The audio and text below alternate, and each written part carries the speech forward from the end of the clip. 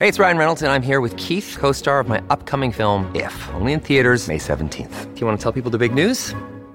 All right, I'll do it. Sign up now and you'll get unlimited for $15 a month and 6 months of Paramount Plus Essential Plan on us. MintMobile.com/switch. Upfront payment of $45 equivalent to $15 per month. Unlimited over 40 gigabytes per month. Face lower speeds. Videos at 480p. Active Mint customers by 531.24 get 6 months of Paramount Plus Essential Plan. Auto renews after 6 months. Offer ends May 31st, 2024. Separate Paramount Plus registration required. Terms and conditions apply if rated PG. Big stories, big guests, the big picture. Afternoons with Rob Breckenridge. Weekdays 12:30 to 3, 770 CHQR. Well, the way things seem to be going in the United States, they may need a vaccine to bail them out. And obviously, ultimately, look, we are going to need a vaccine as a more permanent kind of response to COVID-19. And in the meantime, to figure out how best to mitigate the risk and try to keep this virus in check. Now, we're still a ways away from a vaccine, but there's some encouraging signs. In fact, already there's one that I guess we could say is technically approved for use in China. One of the vaccines being worked on there, the Chinese government has approved it for use exclusively right now, though, for the military. But I guess that still does represent an accomplishment. We do have a couple other candidates in phase 3 trials, which is kind of the last stage. One of them is the Oxford AstraZeneca vaccine. They've got 8,000 volunteers enrolled for their phase 3 trial. They say they're seeing the right kind of immune response, but still trying to urge some caution on the time frame here. We've seen some data in recent days as well from some other vaccine candidates. The Pfizer RNA vaccine, some encouraging data on that one. So, again, we're seeing some good news here. But obviously, there's still a ways to go, and, this is still incredibly rapid pace when it comes to developing and approving a new vaccine, which would typically take years to do. So joining us for an update on that side of things and a few other things I wanted to touch on here. Very pleased to welcome back to the program here this afternoon, Dr. Jason Kindrachuk, Assistant Professor and Canada Research Chair, the Department of Medical Microbiology and Infectious Diseases at the University of Manitoba. Dr. Kindrachuk, great to have you back with us here. Welcome to the program. Yes, thank you so much for having me on again. So for those who are following the vaccine developments and the ones that are moving on to phase 3, the data we're seeing from some of the phase 1 and 2 trials here from some of these candidates, it does seem promising. What's your sense of how things are progressing? Yeah, I look at this from the standpoint of, historically how we've done with vaccine development.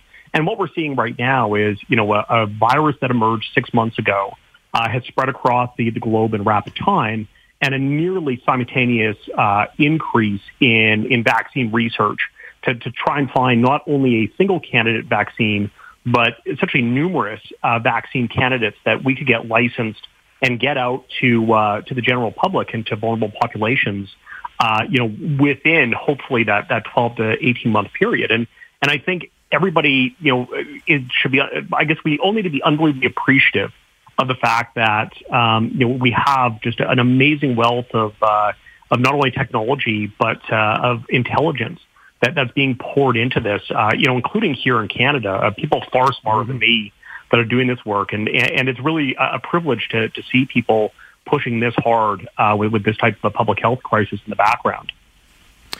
Indeed. And what's interesting, too, and there are different ways of developing a vaccine, different ways in which, you try to get that immune response in the body.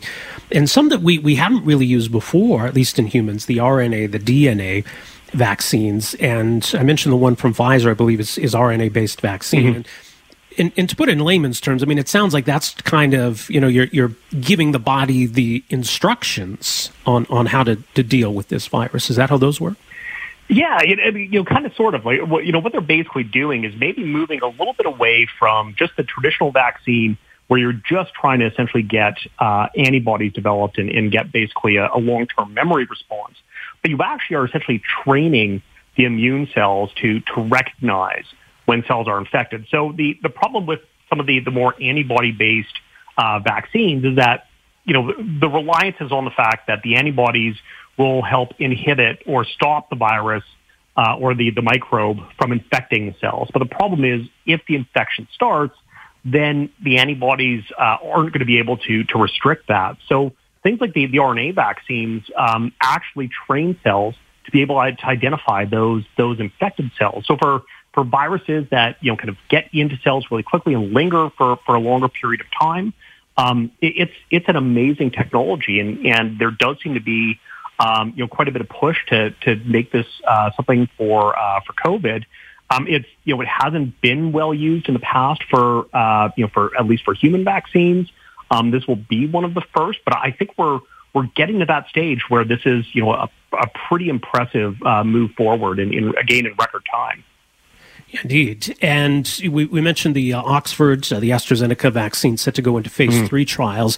Now, that's obviously a big step in all of this, but traditionally phase 3 trials can last not just months even, but years, right? Because you're giving the volunteers the vaccine and then you're just kind of sitting back and observing them. So how can you reasonably or responsibly accelerate that time frame? Yeah, this is such a good question, right? And especially when you're looking at a large population. And I think what they're trying to really do with this is a couple things. I mean, one, a lot of different groups and, beyond just the Oxford group are looking at basically scaling up production of these vaccines in tandem with moving through the different clinical trials. That way, at the very least, if they pass, ultimately we have those products ready to go. And if they fail, nothing ventured, nothing gained. I think what we're looking at here is kind of this unique situation where we don't have a long period of time, I think, to work out all of the, I think, kind of long-term details, as far as how long immunity is going to last, and some of those variables. I think what they're trying to do is really use prior information that we have that is used somewhat as a benchmark to say, okay, if we meet these criteria in these shorter-term studies, if we get basically these check marks that are in agreement with what we've seen with other studies, then it likely indicates that over the long term that this vaccine is going to be viable. And I think it's, if we were looking at something that wasn't a pandemic, you would maybe wonder whether or not we should be pushing things as quickly. But we don't have a choice. We have no vaccines. We have no therapeutics. We have no pre-existing immunity. Right. And we may end up then with multiple vaccines, and maybe some might be more akin to what we have with the flu shot. Maybe we'll find some that'll be longer lasting, but it's about trying to get, I guess, as many good candidates on the table right now as we can. Well, and I think you want to have different vaccine candidates that may be used in different populations. And when we look at this right now, we're kind of looking, thinking or keeping in mind, what is the average patient that would be getting this vaccine, and we have to think. When we look at different regions of the world, what are the different health requirements or health situations that these vaccines are going into? Even the deliverability, places that I work in Africa, if you have something that requires cold chain storage, this becomes more of an issue if you're doing a large continental vaccination strategy. So I think this idea of having more than one candidate is where we need to be. And yes, it's going to cost money in the end, but we need to do it. And let me just ask you about this. We got a couple minutes here. I mean, it might seem very on brand for 2020 to see a second potential pandemic, but this H1N1 new influenza strain they found in China, potentially it seems spreading from pigs to humans. What do you make of what we've seen so far? How alarmed or how vigilant should we be about this? Yeah, listen, I'm, as somebody who works in emerging viruses, I put out a tweet last week, basically saying, is it interesting? Yep. Is it worrisome? Not yet. I think this harkens back to the value of doing surveillance and really being able to identify that, yes, we have a potential new flu strain that could be problematic if it happens to pick up the right machinery to start transmitting from human to human. And we've seen this with other flu strains over the last decade or couple of decades. But I think what it really gives us is, hopefully kind of a bit of a kick in the butt to say, okay, you know what? Viruses do not wait, in line or in queue for, one pandemic to end before something else emerges. And there's no set time frame in between these. So we need to start thinking more strategically about how we can actually combat these types of events prior to them occurring, rather than trying to do this in real time. Because obviously in 6 months, we've seen the devastation that a brand new virus can wreak on both public health and as well as on national economies. Indeed. We'll leave it there. Jason, thanks for the insight, and thanks for making some time for us here today. Much appreciated. Thanks for having me. All right, take care. That's Dr. Jason Kindrachuk, Assistant Professor, Canada Research Chair at the Department of Medical Microbiology and Infectious Diseases, University of Manitoba. So his thoughts on how things are progressing with the vaccine and some positive signs there, and saying, let's not freak out just yet over this reported new flu strain discovered in China. But look, this pandemic that we're currently dealing with can hopefully be a wake-up call about how important it is to be vigilant with regard to new and emerging viruses, and to recognize that, yes, when it comes to interactions with animals, and obviously it's an issue here too, we're not immune from this, that there's a need for vigilance and proper protocols and techniques there. So one to keep an eye on.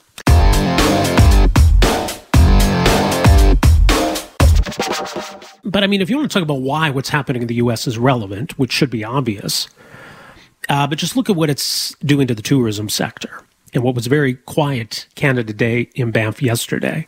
Normally this time of year, there would be tourists from the U.S., from all around the world, descending upon Banff.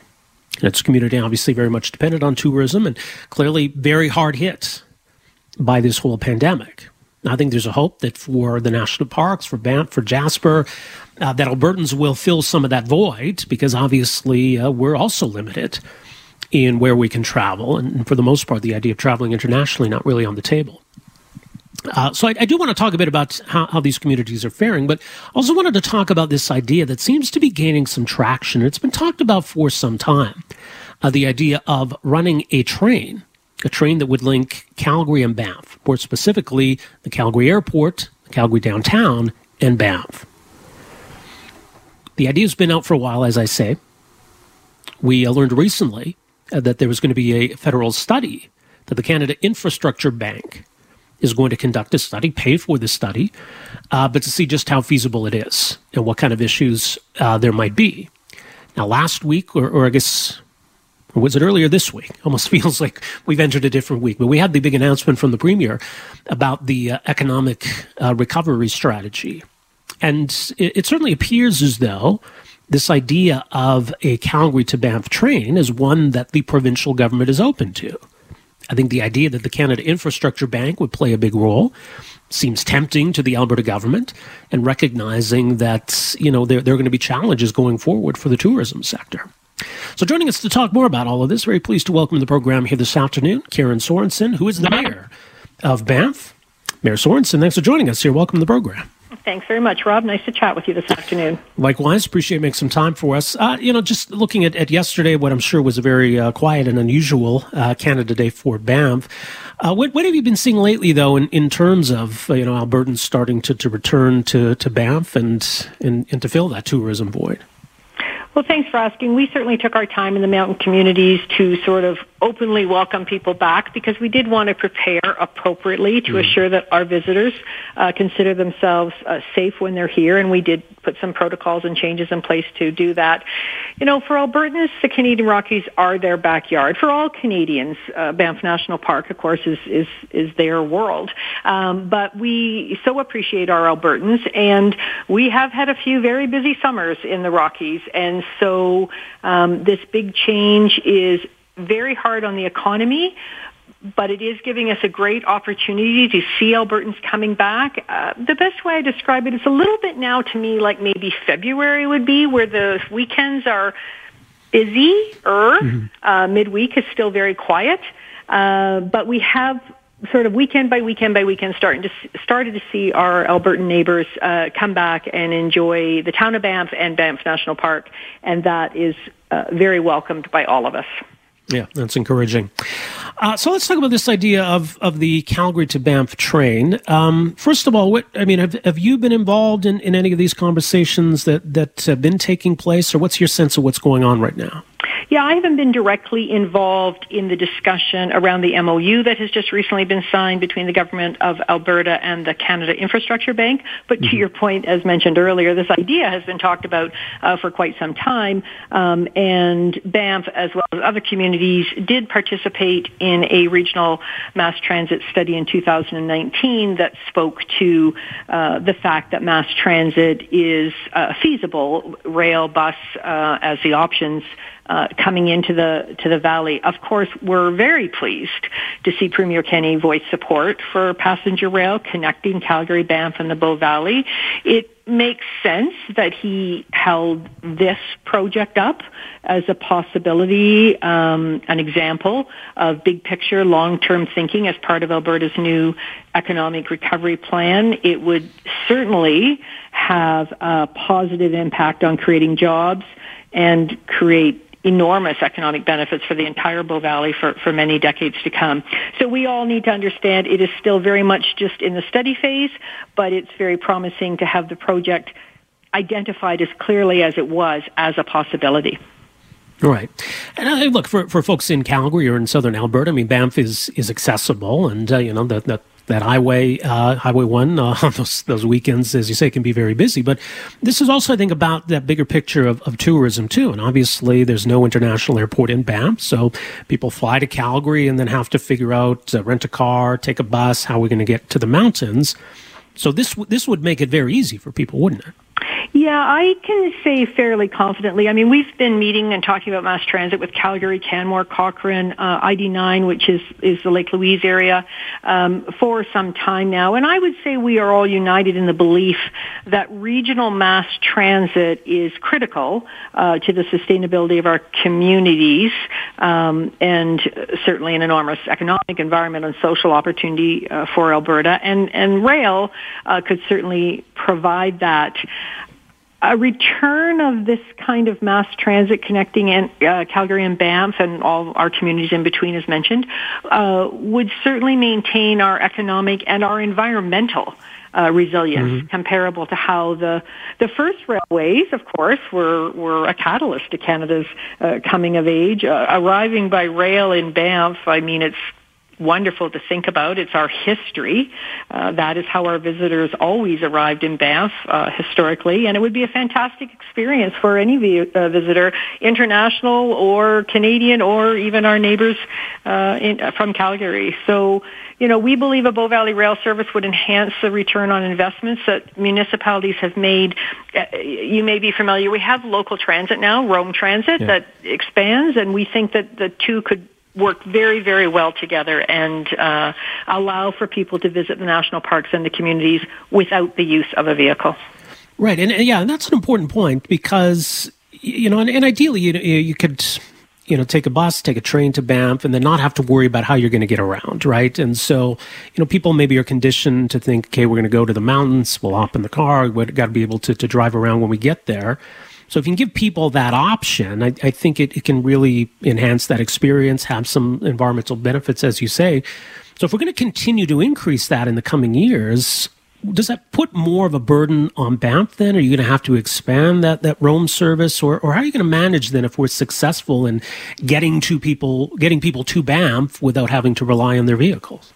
Well, it would certainly be our hope to continue to enhance and increase mass transit and get people out of their individual vehicles. I know that's a desire of the town of Banff specifically, and I'm sure many communities across Canada are working to get people out of their individual vehicles just to reduce the traffic congestion, not only in the communities but on the highway as well.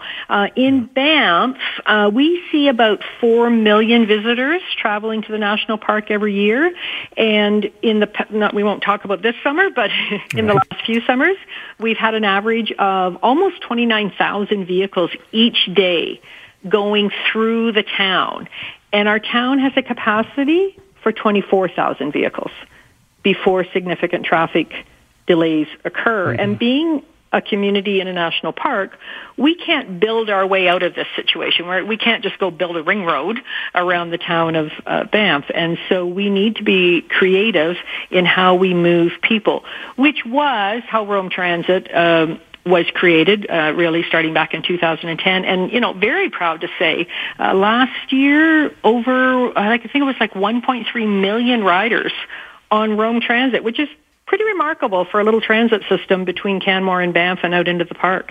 So certainly having people not have to drive, I mean, from my perspective, I think it's more enjoyable not to drive, and they can have a very different experience. And of course, to your point, there's also environmental benefits and economic and social connectivity benefits as well. Well, and I do wonder too, because the the circumstances of the here and now have maybe prompted this, but I'm curious what the reaction has been, or the impact has been, having that part of Banff Avenue closed to vehicles and giving more space to pedestrians. Do you think it's the kind of thing that could work in a quote unquote quote normal summer?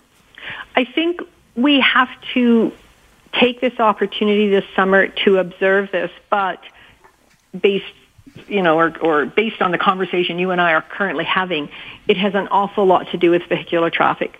So we are a small town. We're on a small footprint. We don't have a lot of roads, and we have a lot of cars. And Banff Avenue is our main artery right through town. So if you took Banff Avenue away from vehicular traffic on a long-term basis, even if it was seasonally, we better have something else to do with those vehicles, because right now there's just no place else for them to go. So you're right, the thought that we could put them on mass transit, the people who are visiting on mass transit, get those cars parked. We're delighted. We do have this new parking lot at the train station. We're so grateful for it. 500 stalls. It makes a big difference. But based on the number of vehicles that come in and out of town, we need to get people out of their cars and walking or using alternate modes of transportation when they're here. All right, and with regard to the train idea, as we say, there's a long way to go. But with this memorandum of understanding, what you've heard from the Premier, does it sound like there's maybe some momentum behind this idea now? Well, I think momentum is a fair word. Absolutely, there's momentum around it. The Canada Infrastructure Bank, a member from that organization, was quoted as saying we wouldn't have put it out there if we didn't have some serious thoughts behind it. And Premier Kenney himself said, that he's kind of a fan, but we definitely, I think more in his words than mine, we have to look at the economics and the engineering study, and there are a lot of things to look at, not the least of which is building another track that runs parallel to the current CP track that operates today with cargo. So there's a lot to consider, but this is absolutely a great first step, and the fact that both the federal and the provincial levels of government are considering it and talking about it and talking together about it is really very positive from my perspective. All right, well, we'll leave it there for now and see where this idea goes from here. And in the meantime, as mentioned, Banff is open if Albertans are looking for a getaway. Mayor Sorensen, thanks so much for making some time for us here this afternoon. Appreciate it. Thanks, Rob, very much. And yes, please come see us. It's beautiful here. Yes, it is. Absolutely. Take care. That is Karen Sorensen, the mayor of Banff, and some thoughts on, what they're dealing with in the here and now with this whole situation, but also more of this idea of building that train link. So the Alberta government, and you heard from the Premier, that there's an openness there. Not a commitment to this necessarily, but okay, maybe there's something there. As Postmedia points out, there was a report commissioned last year by Banff, Cochrane, Canmore, and Calgary, found that it would be feasible to build this. However, you'd be looking at a price tag of around $680 million and an operating subsidy of $9 million annually, potentially.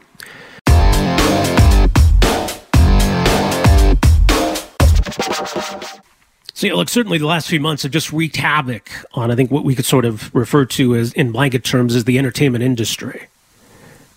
Making movies, making TV shows, that's all been put on hold. Concerts, well, I haven't been having those. And for comedy as well, just the comedy industry. This has been really tough. I mean, musicians can go into a studio and record a song, but for comedians, the studio is the club, is the auditorium. It's where the people are. It's about performing in front of a crowd. It's about feeding off of that laughter from the crowd. So I would imagine this has been a real tough few months for comedians, not being able to do what they do or trying to find different ways, I guess, of connecting with fans. Now, like a lot of other industries, we're starting to see a kind of slow and gradual return to normal. And the good news is, if you've been missing comedy is back. With some precautions in place, but things are back up and running at the Laugh Shop at the Hotel Blackfoot. So tonight, tomorrow, and Saturday, 8 p.m., opportunity once again to see and enjoy some live comedy. More details at laughshopcalgary.com. But performing tonight and this weekend is, well, originally from Newfoundland. I guess we can call him Calgary's own. Calgary-based comedian Trent McClellan. More at his website, trentscomedy.com. Trent, thanks so much for making some time for us here this afternoon. Welcome to the program. Yeah, thanks for having me. I appreciate it. Look, everyone's been struggling the last few months, obviously dealing with this new reality, and it's impacted and disrupted a lot of different industries. But talk a bit about what it's been like just as a comedian. The clubs are closed. You don't have that direct way to connect with fans. What's it been like for you guys? Yeah, for me in particular, it was it's a pretty terrifying experience to think that the profession you've been doing for the last 16 years no longer exists. Like just vanishes in thin air overnight. So going back to March, I was just starting a cross-country tour. So I was in Atlantic Canada and was 4 shows in, and then we had to shut down. So it's a terrifying feeling to think that maybe we'll never get back to performing live in front of an audience again. You know, that was, especially those early weeks and months of this whole thing. I mean, there were no answers and just things were getting progressively worse. So it was a terrifying time, no doubt about it. And of course, as you said in your opening, it's like we need that live audience. We need that feedback. It's about us saying something and knowing that we're connecting with an audience immediately, you know. So you can write all you want and you can, you know, workshop stuff in your condo or house or write it out, but you'll only know if it works or not by going live in front of an audience and seeing what their feedback is. So it's a pretty terrifying and unsettling time for comedians everywhere. I can imagine. Now, you're originally from out east, but did you end up stranded out there at the time, or did you manage to get back to Calgary? I just got back in under the wire, yeah. I kind of shut it down. I was actually on my way to the next gig, and my manager's like, look, man, like this is getting progressively worse, and there actually weren't any confirmed cases yet in Atlantic Canada when I was there, but it was kind of more starting out west and of course in Ontario and Quebec. And so you knew you're walking right into it, and people were starting to get a little bit afraid to come out to shows and stuff. So we were like, yeah, let's pull the plug. And so I managed to get back to Calgary just in time. I did see some comedians, you know, in recent weeks or the last few months, you know, try to find different ways of connecting, to try to do kind of like a live stream, like with the Zoom technology. So that way you're still broadcasting to people, but you also want to have them included so you can hear the laughter. It seems awkward, but it's just, as you say, I mean, it's so fundamental to what you guys do, right? I mean, did you manage to find any of those outlets over the last few months? I kind of ended up hosting a few events, you know, like a virtual pub night for Calgary FC, and I did something for Memorial University, my alma mater, and did stuff like that. But in terms of straight stand-up, I didn't really do anything with regards to that. I did go on like Facebook Live a couple of times and just take questions from people or give them an update as to what I'm doing. But I kind of found myself in a weird place where it's like, you know, you're a human being like everybody else, and so you're kind of going through this thing and feeling uncertain. But I also felt a little bit of a responsibility to provide some levity or some perspective, you know, because people were kind of hurting and people were in some dark places. And I was like, man, like, you might be comedians now more than ever, ironically, you know, but we can't actually go out and do our jobs. So I kind of just tried to, you know, put some funny stuff online, whether it's old clips or just like, you know, videos of me doing whatever, or write some stuff that was inspirational, but just trying to keep spirits up for people and keep morale up. So, it's ironic that I felt more of a duty to do it, but was unable to do it in person. So it's a strange time. Well, it is. And obviously these are big issues, right? And it's not just the pandemic, obviously, and that's on everybody's minds. But obviously in, you know, recent weeks, we've seen some pretty important conversations about justice and racism and policing and, you know, to see these protests. So you know, we're living through such important times. And, you know, and I know a lot of this affects you directly. I mean, how are you processing all of this, and how does that affect you as a comedian? Well, I think as comedians, one of the great things about our job is we can take some pretty sensitive topics and then we put it through the filter of comedy, and people can process it that way. You know, I think a lot of times, especially now when you have so many things that you're juggling in your mind and in your psyche, sometimes it's a comedian's job to kind of sit with those things a little longer and let it marinate and then run it through a comedic lens if possible, and then put it out on the other end, and people go, yeah, that's kind of what I was feeling. I just didn't really know how to word it, or I wouldn't have used that analogy or that metaphor. And I think that's what our job has always been. Our job is always to notice things. And sometimes there are things that you also notice, or things that you don't even realize you noticed until I mention it on stage, So right. I feel like that's what our job has kind of always been. And I think no time more important than right now. Yeah, and I mean, there are outlets to have serious conversations, even for comedians, and you got social media and you do podcasts and conversations like this. When you're on stage and when you're at a show, especially right now, and trying to balance, look, this is what's going on, this is what people are thinking about, this is our reality right now. But at the same time, the folks here at the Comedy Club are maybe looking for a distraction from all of that, right? So how do you find that? I don't know, is it about finding a medium or a balance, or how do you approach it? I do too with my comedy. I feel like, there's always that line, like I'm never in the business of trying to offend anybody or make anyone feel overly uncomfortable. But I think, the goal is always to make people laugh and ensure that they have a good time. Now that might mean a topic might go down a road that you haven't really spent a lot of time on, or maybe you don't feel overly comfortable going down that road, but it's kind of our job to do that. My act itself is a lot of just everyday stuff, so it's just, frustrations that I get in life. Like that's where comedy comes from. It comes from stuff not working out. No one wants to hear the story about how everything worked out for you. It's like there's nothing humorous about that at all. It comes from frustration and not understanding these damn scooters that are driving around town. And it's just, we're always trying to figure out our world, and that's where we connect. We connect with our struggles. We don't connect with the successes that we have in life. I think we connect with the stuff that doesn't work out. Like, yeah, me too. I don't understand why they're always paving Deerfoot. Like, why is that done every single, so it's all those things that I think that we all kind of connect with over time. So that's where my stand-ups always come from. So when you get on a stage tonight, so is this going to be your first time on stage really since March? Yeah, I'm not going to know which way to face. I mean, I'm going to just go up and face the wall and have someone come up and just grab my shoulders and turn me around. So I've been going through my set list and going, what did I used to talk about? Like, what were my bits? So I've been going over that stuff the last couple of days just to kind of refresh my memory, because it's like, what I used to think about? I used to think about, bands back in the day when you'd see them on stage and they'd have like a monitor in front of them with the lyrics on it. And I would be like, but you wrote those songs. Like, how do you not remember? And then you get into the world of stand-up and you're like, oh yeah, if you don't do a song for 3 months, it probably goes away. You probably forget how it goes. So I've had to kind of go back and refresh my memory about some of the topics that I was talking about. So, but I'm excited, man. As I said, I didn't even know if I'd ever get a chance to do this again. And I mean that sincerely. So I'll be one grateful comic come 8 o'clock tonight.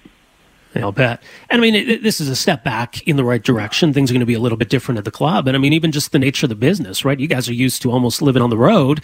You got a hometown advantage for now, and you're here, and there's a comedy club here, but you're not going to be traveling, and folks aren't going to be flying in to do shows here. So a lot of the nature of the business is still kind of up in the air, isn't it? Yeah, very much so. It's one of those things where people are trying to figure it out, and it's changing every single day. And for our show, at this hour is 22 minutes, we have to wait to see kind of what a production year is going to look like. How many folks are going to be on set?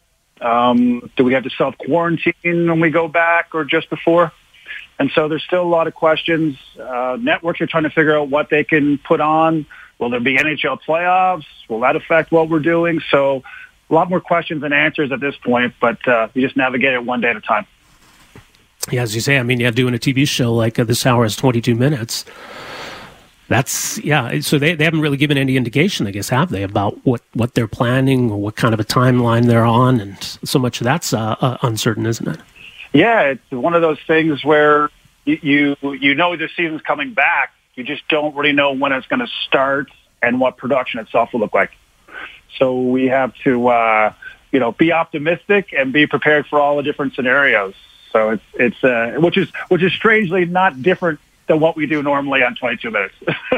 Yeah, I suppose so. As I mentioned, more at trendscomedy.com. But on stage tonight at the Laugh Shop, tonight, tomorrow, and Saturday, 8 o'clock, I believe, all 3 nights. So they are limiting space to 100 people. So reserve your seat ASAP, more at laughshopcalgary.com. Trent, all the best with this weekend and whatever lies ahead. And thanks so much for making some time for us here today. Really appreciate this. Yeah, thanks so much for having me. Looking forward to seeing everyone tonight. Appreciate it. All right, take care. That is Calgary-based comedian, Newfoundland's own, but Calgary-based comedian Trent McClellan. As mentioned, is going to be part of season 26. This hour has 22 minutes whenever they get around to making that. But yeah, for the first time in months, back on a stage. And you got to think, for people, that's their life. That's what they do. You know, I mean, things changed for a lot of us back in March. But for some of us, right, it was, okay, what you did at work, now you're doing it at home. But yeah, if that's what you do for a living, well, who knows when you're going to be doing that again. So some steps towards normalcy. So as mentioned, they're limiting space to 100 people at the Laugh Shop. They're going to have people spread out, all the protocols that are still in place. Now, they say staff are going to be wearing masks. It's not a requirement for those attending, but if you're comfortable wearing one, you're certainly free to wear one. They'll have hand sanitizer at the entrances, disposable menus, and all of those protocols in place. So, I mean, other than that, it's comedy in the comedy club with comedians on stage making people laugh. And I think a lot of people have been craving that. LaughShopCalgary.com. It has mentioned more, TrendsComedy.com. Thanks for downloading and listening to the podcast. Don't forget to subscribe, rate, and review for free at Apple Podcasts, Google Play, or wherever you find your podcast. You can also find me on Twitter at Rob Breckenridge. And you can email me, rob@770chqr.com. Talk to you next time. Afternoons with Rob Breckenridge, starting at 12:30 on News Talk 770 Calgary.